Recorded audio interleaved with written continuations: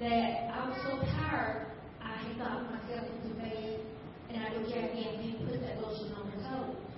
I go, I can't move. I literally could not put that lotion on my feet, and I was so tired. And Glenn, he wanted us to be ready for the next day. He wanted our minds renewed and wanted us to go to bed. And let me tell you, we went to bed and slept. Till the next morning, we got up early. We got up early the next morning. We went downstairs and we had a cup of coffee, a few donuts, rolls, whatever. They came and got us, and we went right back out to the field. We walked, we talked, and we prayed, people. Let me tell you, there's nothing like prayer. And we got to see a lot. And we did get to share. And it, once in a lifetime for me, just to go out in the missionary field and to get to experience on the day by day what missionaries do every day of their life. And I want to read a scripture to you just real quick, and I'm going to turn it over to Jackie. And this scripture really spoke to me. How then shall they call on him in whom they have not believed? And how shall they believe in him of whom they have not heard? And how shall they hear without a preacher? And how shall they preach unless they are sent? As it is written.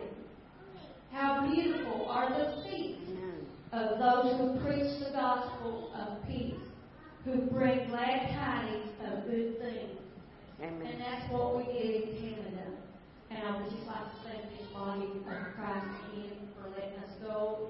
And what I bring back with Canada to this body is the love of those Canadians and those missionaries. They're ready to be picked. They're ready to be picked. But let's not forget, it's dangerous.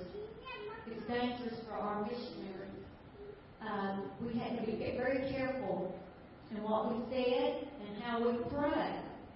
We went out in the field one day, and Greg was with us, and he goes, we're going to pray. And we had to pray with our heads up, looking around, and our eyes wide open. Now, let me tell you, I'm from the old school. I bow my head, close my eyes, and I pray. That was very hard for me. Keep my eyes open and look around, because we did not want people to see what we were doing. Because if they saw us with our heads down and our eyes closed, they considered you as an occult. And then you're in danger. So that was one of the things we had to be very careful of when we prayed on the husband. And I'll turn it over to Jackie. Well, I also want to say thank you. Thank you very much for, first of all, to my Lord and Savior for allowing me such a privilege to go into another country and to see that out of the United States eyes, because that was an eye-opener. And to thank the church for your prayers and your support. And the reason it was such an eye-opener for me, because most of the time, we as our human response is to look for something that looks like us, acts like us, barks like us, is us. Well, let me tell you, although Canada is at the north, and I know you've heard from TV that they're just an extension of the United States. No, they're not. They are not. I went looking, the first thing I thought is, I'm not going to lie to you, confession is good for the soul. I went looking for a colored person. I'm here to tell you, whether they're black, Negroid, Afro-American, or whatever is politically correct today, I wanted somebody that looked like me. I'll have you know my first experience when I went downstairs from Monte Carlo Motel. I saw a black lady, had like a black hairstyle, two little precious girls. I was bold, because when you're around something like you get bold. And I said, good morning. She spoke a French.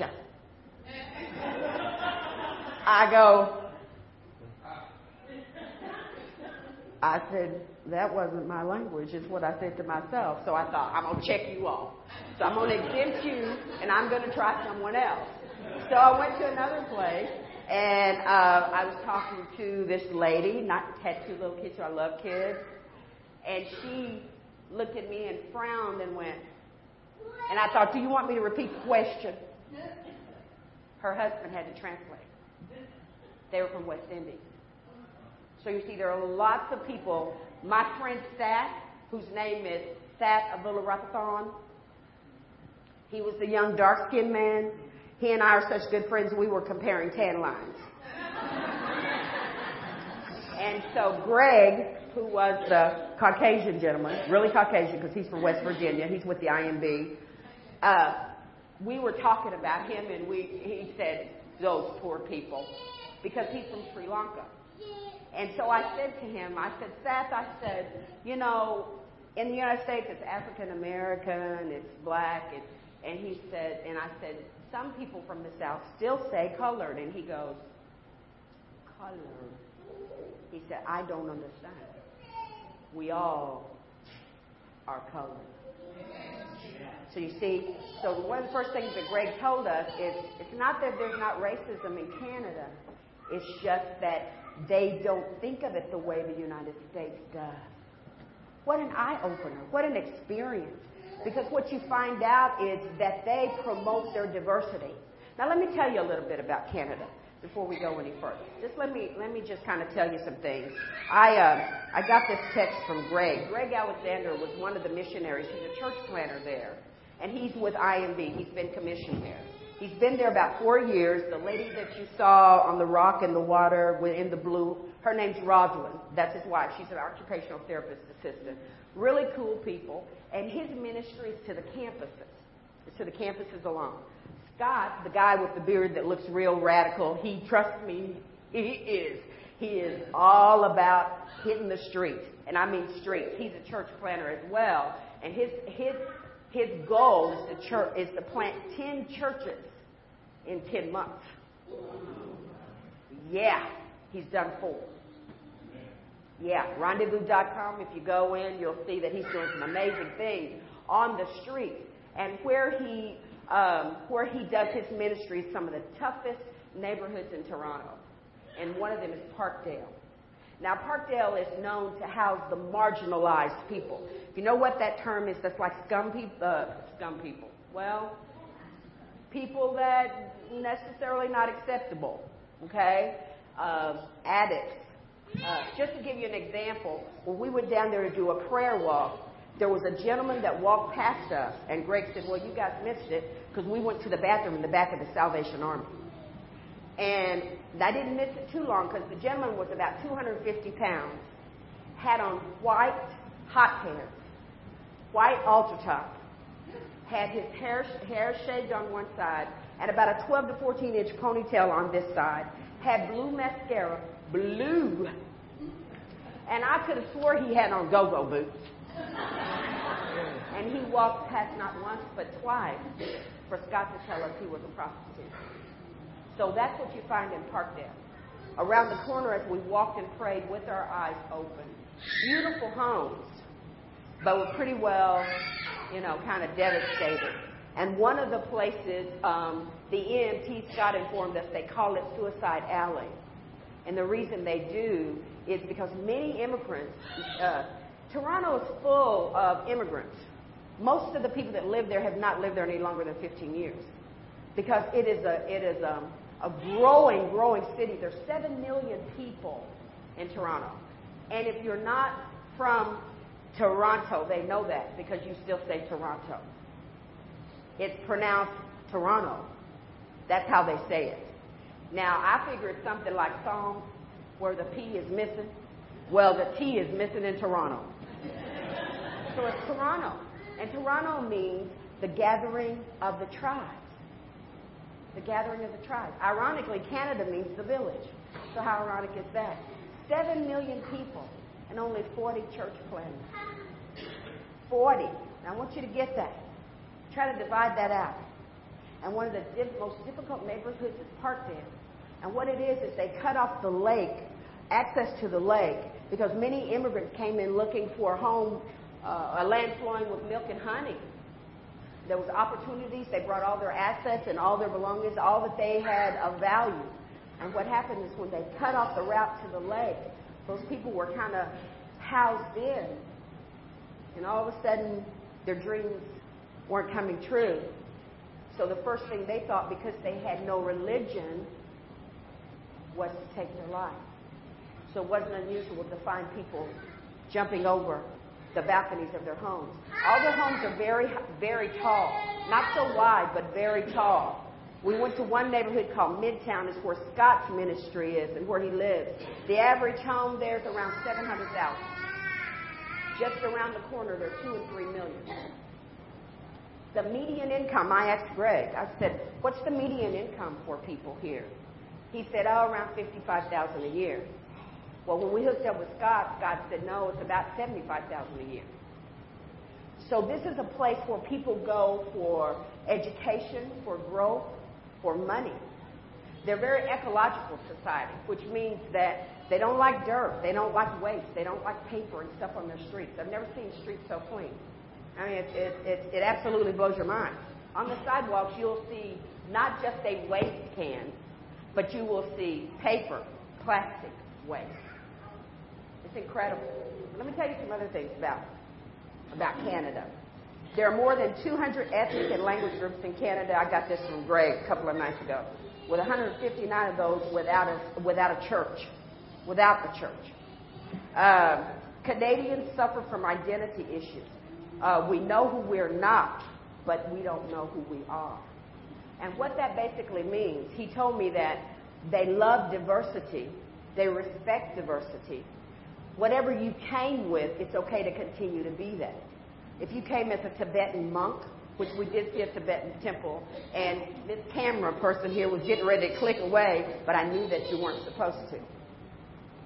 See, because they're very somber people. They're very respectful. You have to remember that they are still of the British and English rule. So the Queen is Queen. As a matter of fact, my T-shirt you saw said that not everybody can be a princess, but somebody has to wear the crown. Well, I decided not to wear that the day after Prince George was born because I thought they may think I was disrespecting the Queen. So I chose not to wear that T-shirt because they're very serious about those types of matters. Now, let me tell you about them. Most of them have no religion, or they're Roman Catholic, which is, by the way, not evangelical. You see? Now, I did a little research before I went, and I found out that one of their religions is Jedi. Well, the only thing I know about Jedi is Star Wars people. So I asked Greg, I said, Greg, what religion is Jedi? He goes, let me see. He goes, oh, and he laughed. And I said, is there a religion named Jedi? I'd like to find out what that's about. He said, Jedi is what they choose to be, which basically says, we don't want any religion. We don't want to argue with you about yours. If you want to be Buddhist, if you want to be Hindu, that's fine. We support that for you. But we choose to not be anything. So that's the problem. The percentage of actually evangelized people in Toronto is 1.5%. So is there work to do? It's even less in Quebec. Quebec is only 0.5% of evangelized people. And the thing about Quebec is they hate Christians. That's what Greg said. Greg's the international. He's been all over Europe and everywhere. He said Quebec people hate us because they even use our church names as cuss words. They abhor us. This is some of the other things about Canada. We are intentionally a multicultural nation that celebrates diversity. We are more like a tossed salad than a melting pot. In 1998, the city abandoned the Toronto is good to adopt diversity is our strength. You see, diversity looks different for us because we have to be careful being tolerant. We as a nation are moving more toward tolerance. It's different for them, and we need to recognize how it should be different for us. Okay. There are 2 official languages, English and French. But, you know, the second language to Canada is Chinese. It's Chinese, not French. Because they asked us. Because the first day there we had orientation. And with that orientation, we basically had to map out the city. So we Pastor Ryan got his laptop out and we looked at some geographics about the city so that when we left, Greg and Scott would have an idea of the people group that they would be working with. Okay? The one thing that I did notice about them, a lot of married couples with two parents between the ages of 25 to 44. So single parent is not as big of a deal there as it is here. Okay? It says another thing too is Canadians. It's not that Canadians have rejected the gospel. Most of them have never heard the gospel. 2013, they've never heard.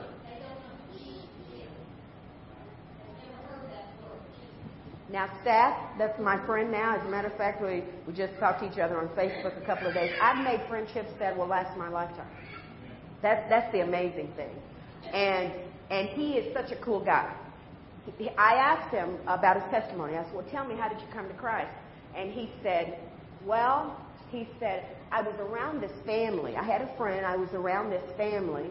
And, man, they did such neat things. And they just had so much love. I said, so let me get this right. It wasn't so much as what they said. It's what they did. He said, oh, yeah. And he said, they were so cool. They were just loving all the time and doing things for people. And I said, so you came to Christ like that? He said, yeah. Now, Rosalind, Greg's wife, she came to Christ by reading Genesis, the creation experience. And she felt like there has to be something more. Someone created this way. And she came to Christ through Genesis. And actually has written a book called I Am. So you see this amazing thing. The thing that came to me was, we have it all. Okay? We've got the buildings, we've got the materials, we've got the curriculum, we've got the preachers, we've got the sermons. We have that all. And we do less with what we have. The Word of God said, to him that much is given, much is required. And yet, there's many in numbers of those people, but they don't have any idea. But yet, when they do hear, I'm going to tell you, Mark, the guy, the black guy, he reaches out to Rwandans and those from Tangier, and because he's from Eastern Africa. And he came here. His family was Christian, raised Christian. But he came here and left his wife and left his daughter. And he reaches out to those people in that high-rise you saw. There's 3,000 people in that high-rise. And when Mark was telling me about reaching out to people for Christ, he is a very dark, pigmented skinned man, as you saw. When that man started talking about Jesus to me, I'm telling you, his skin color changed. I'm not joking. He lighted up. His eyes, this man lived what he believed. It was amazing to me. I got excited talking to him, and I hadn't even had lunch yet. It was incredible. He was telling me about his dream and what he proposed to do and what God had put on his heart. And I found out that Mark is an agronomist, an agriculture engineer. So because his brother Jeremiah died of malnutrition in Africa. So he said, between him dying, why hasn't God done something about hunger and evil? So then he started going to Nairobi Theological Seminary. Now he has a Master's of Divinity. So he's here in Illinois. You know the size of his church? 6 people. In that high rise. Which you really don't want to go to at night. And you better be careful during the day. 6 people, and he's so proud. Now, do you know where these people's churches are? They don't come to a nicely padded pew here, guys. They're at that Salvation Army that we used the bathroom in. Scott, very radical person. You know how he started that church? He went down to a horrible part of Toronto, which is Parkdale. Seth is going to join him, because Seth is also a church planner. Seth was Hindu until the age of 15. His parents didn't mind so much him becoming a Christian. What they were upset with is that he married Charmaine, who's German. She came from Austria. They were more upset about that. But since they were Hindu, because they knew they were supposed to be Hindu, but they really didn't serve out their Hinduism, they accepted his Christianity okay. So he's a church planner at the universities. Now let me tell you something about the universities. The University of Toronto has 50,000 students. 50,000. Do you know how many people was there during the summer trying to spread the word of Christ? Those two girls you saw, Katie and Christina. 2 interns. And Christina didn't want to be there. Because although she was sent by NAM, she actually signed up for Indonesia to work with 3 and 4-year-olds. And wound up at that university. Their whole job was to, through the summer, interact, invite other college students to, like, pizza parties like we had and things like that. We did have a pizza party the Friday we left. And there were, what, 5? 5. So you see, the harvest is plentiful. But the laborers are so few. And let me tell you something else I learned the very first day. We got up. Greg came by to get us. Went through orientation, mapping out the area, looking at the different people groups. And trust me, don't think that you're going to point to somebody and say they're white, they're black, you have no idea. There's just it's multitudinous of nations. As a matter of fact, Katie, my friend, which is the intern for Scott, said, the Word of God says that we are to go into all nations, teaching them, baptizing them in the name of the Lord. She said all nations is right here in Toronto. Right here is every kind of ethnicity that you can think of. So you see, there's so much to do. So when we got up that morning and we started out, we went to Ryerson, which is a satellite part of the University of Toronto. And we walked the prayer. We walked and prayed. Then we went to Humber College, and we walked and prayed. Then we went to the University of Toronto. Didn't I say 50,000 students? So can you imagine the size of their campus? I had a discussion with my niece, and my niece said, this is for the Lord. We can do this. How many times did I have to use my brace? None. I think once, and then it really got in my way. Because the Lord does supply your every need. And I walked and I walked. As a matter of fact, I came home and went to the doctor the other day and I lost 10 pounds. I'm going back to Canada. It's amazing because I saw Jesus live on every corner. That place where she took pictures of that had the red, umbrella, that is Eaton Square, where you saw all the big lights and all of that. We prayed over that area. That's like Times Square in New York. We prayed over the soccer field that Scott started. Scott's doing an amazing job. The 4 churches he started, they all start from where he's pastor, Rendezvous. Rendezvous means the meeting place. And he has appendages. He has an Oasis church that started. One of the programs that he's doing that's incredible is called Spark Good. Any of you ever heard of Spark Good? It's an incredible program. Let me just tell you a little bit what Spark Good does. What it does, it's not only just for just as Christians, but it's actually a community effort. What you do is you take the idea of how I can change myself or my community. Yeah, this is the challenge of Spark Good. You ask yourself this question: what's the one risk or challenge I can take this week that will either make my world a better place or myself a better person? The Lord has blessed Scott so incredibly with building Spark Good camps, Spark Good clubs, that they allowed him into the school system twice to tell the true story of Christmas and Easter. One of the things that's amazing about them, they have socialized medicine. As a matter of fact, effective August 1st, 2 of the major hospitals closed for 2 weeks. Save money. But one of the things, too, is they will pay a mother to stay at home with their child for a year. It's very important to them. They also pay the schools. Not like our educational programs. but they pay a child to go to school. They pay a mother to stay at home to take care of the child. It's amazing the good things they do, like these Spark Good programs. They're incredible. And do you know where Scott solicits his people? On the playgrounds. He talks to the parents as they're bringing their kids to school.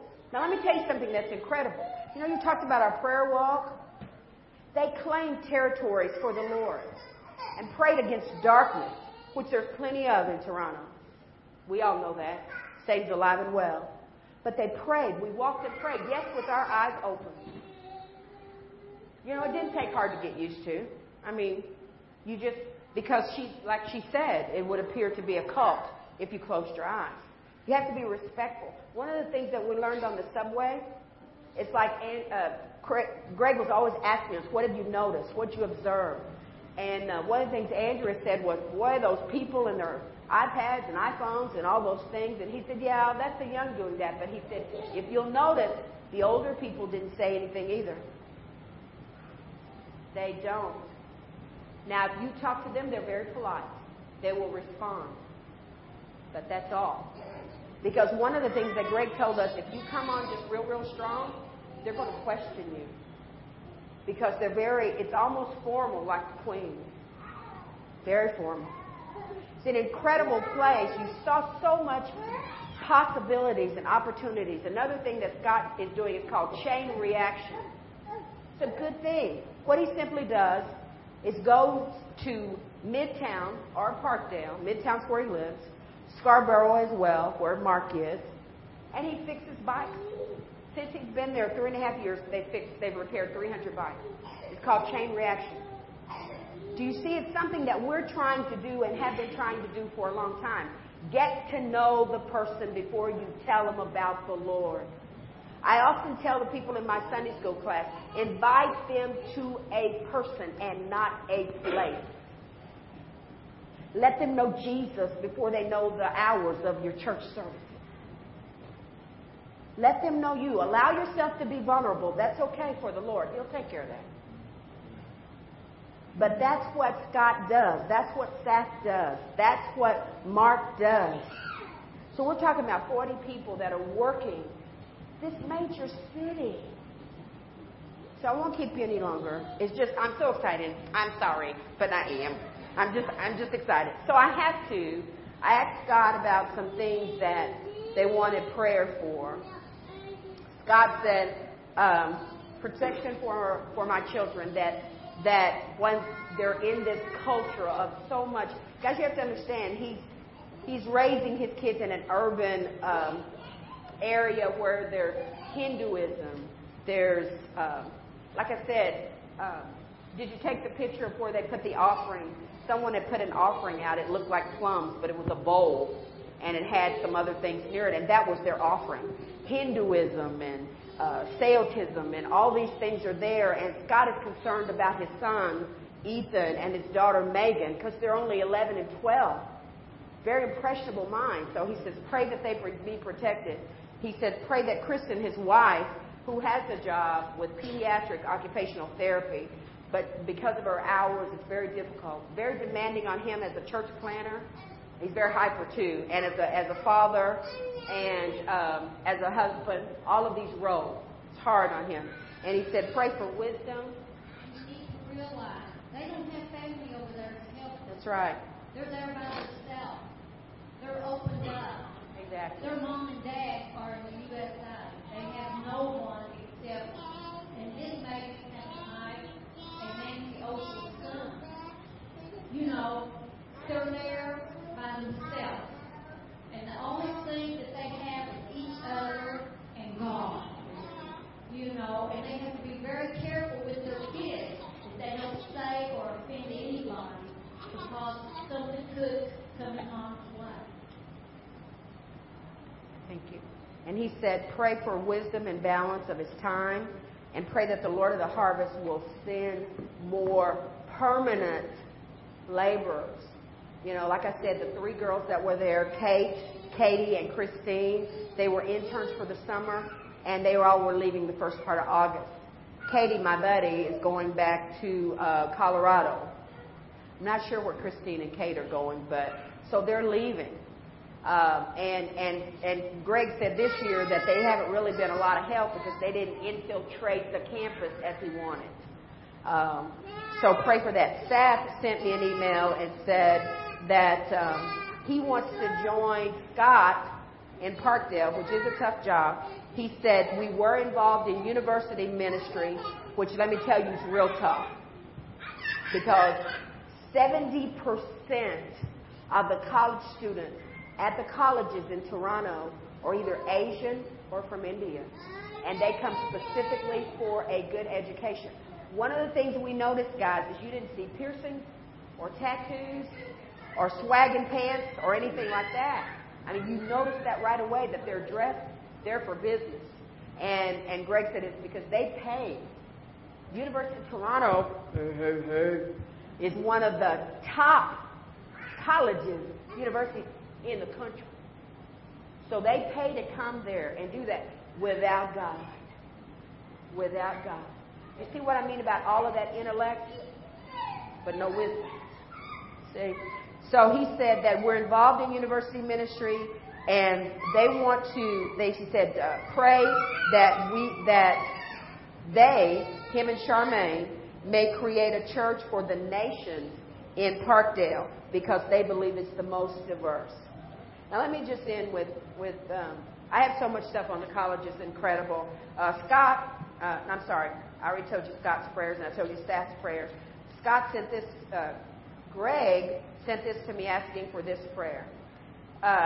He said on the Toronto side, the University of Toronto, which is 50,000, he said pray for 3 young men and their work, because there's a couple of people helping him. There's Jay Lee and Monchaj that are helping him, and he wants us to pray for the medical complex, the Rothman and Woodsburg business colleges, the interfaith department, and we did go and pray, did a prayer walk over those campuses, and we prayed for the International Ministries Division, the Student Affairs Division, and we prayed for those areas.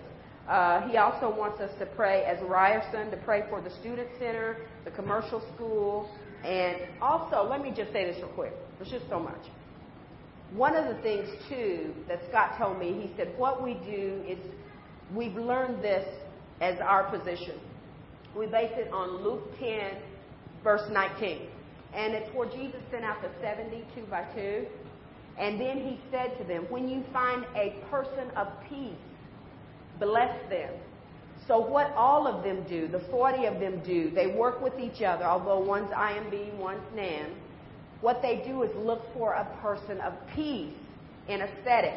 Now, Scott found a person of peace in the Salvation Army. And be quite frankly, I'm going to tell you, you would not have had anything to do with that person. He had earrings all over, and for all intents and purposes, just by outward appearance, he looked homosexual. Okay? But Scott befriended him and just basically said to him one day, he said, how about, people come in and out, why don't we just have some coffee for him in the back? How simple is a cup of coffee? Let's talk over a cup of coffee. So now he has someone helping him named Terry, who had a cup of coffee, led him to the Lord, and now guess what? There's about 8 or 10 of them that meet together, have Bible study, have coffee in the morning in the back of the Salvation Army. And all he did was befriend the manager. You see, it's the simpleness of connecting to one another. Guys, we talk about so many things. So many things.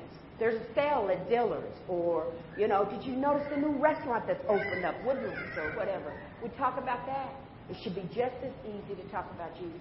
Now, I'm going to stop because I could go on, and I know we only got so many minutes. But I have to leave you with this, because this was my personal thing. How many of you know Charles Spurgeon? Come on, all of you know Charles Spurgeon. Well, I like classical people. I like old people, like Wigglesworth and C.S. Lewis. I love people of old. Our founding fathers of faith is what I call them. And I thought about me as a missionary. Now, if you were to term me missionary, I'd probably say, no, I'm not a missionary. I just want to go and tell people about Jesus.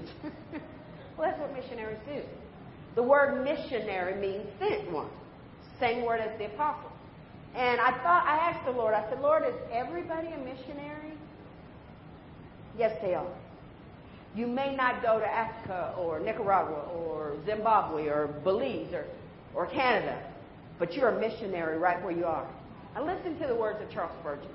I like him. Great, great preacher back in the 1800s in England. Great, great man of God. Probably said in his lifetime he probably talked to 10 million people about Jesus. But listen to what he says, and I thought about this. Every Christian here is either a missionary or an imposter. Recollect that. You either try to spread abroad the kingdom of Christ, or else you do not love Him at all. It cannot be that there is a high appreciation of Jesus and a totally silent tongue about Him. Of course, I do not mean that by those who use the pen are silent. They're not. And those who help others to use the tongue or spread that which others have written are doing their part. But that man who says, I believe in Jesus, but does not think enough of Jesus ever to tell another about Him by mouth or pen or tract is an imposter. You are either doing good or you're not good yourself. If you know Christ, thou art as that one that has found honey that will help others taste how good. All I'm saying is, when I went to Canada, I had a desire for others to taste just how good He is.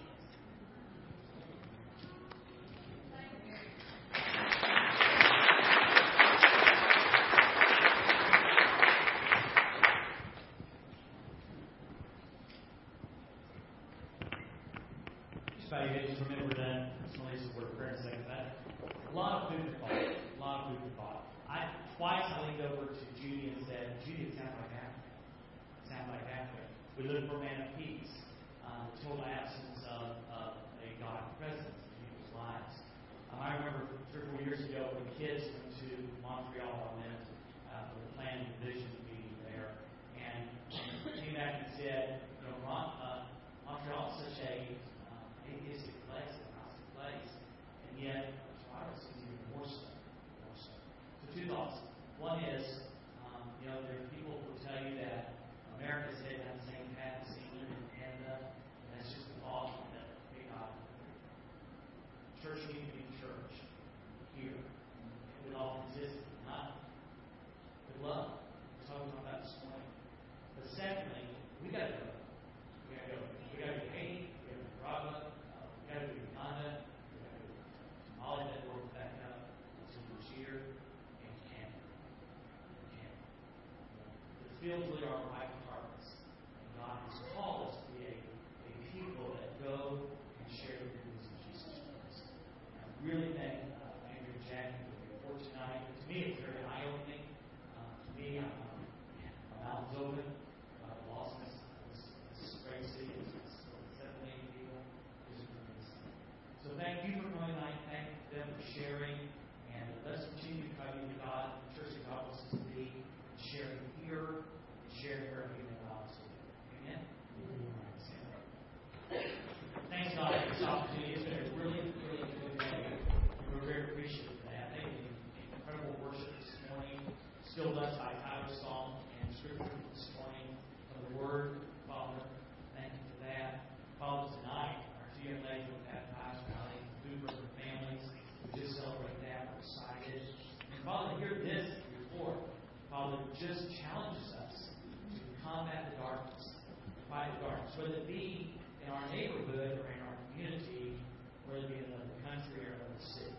Jesus, you are the light of the world. And then you look right at your people, and they had no clue, really, even how big the world was.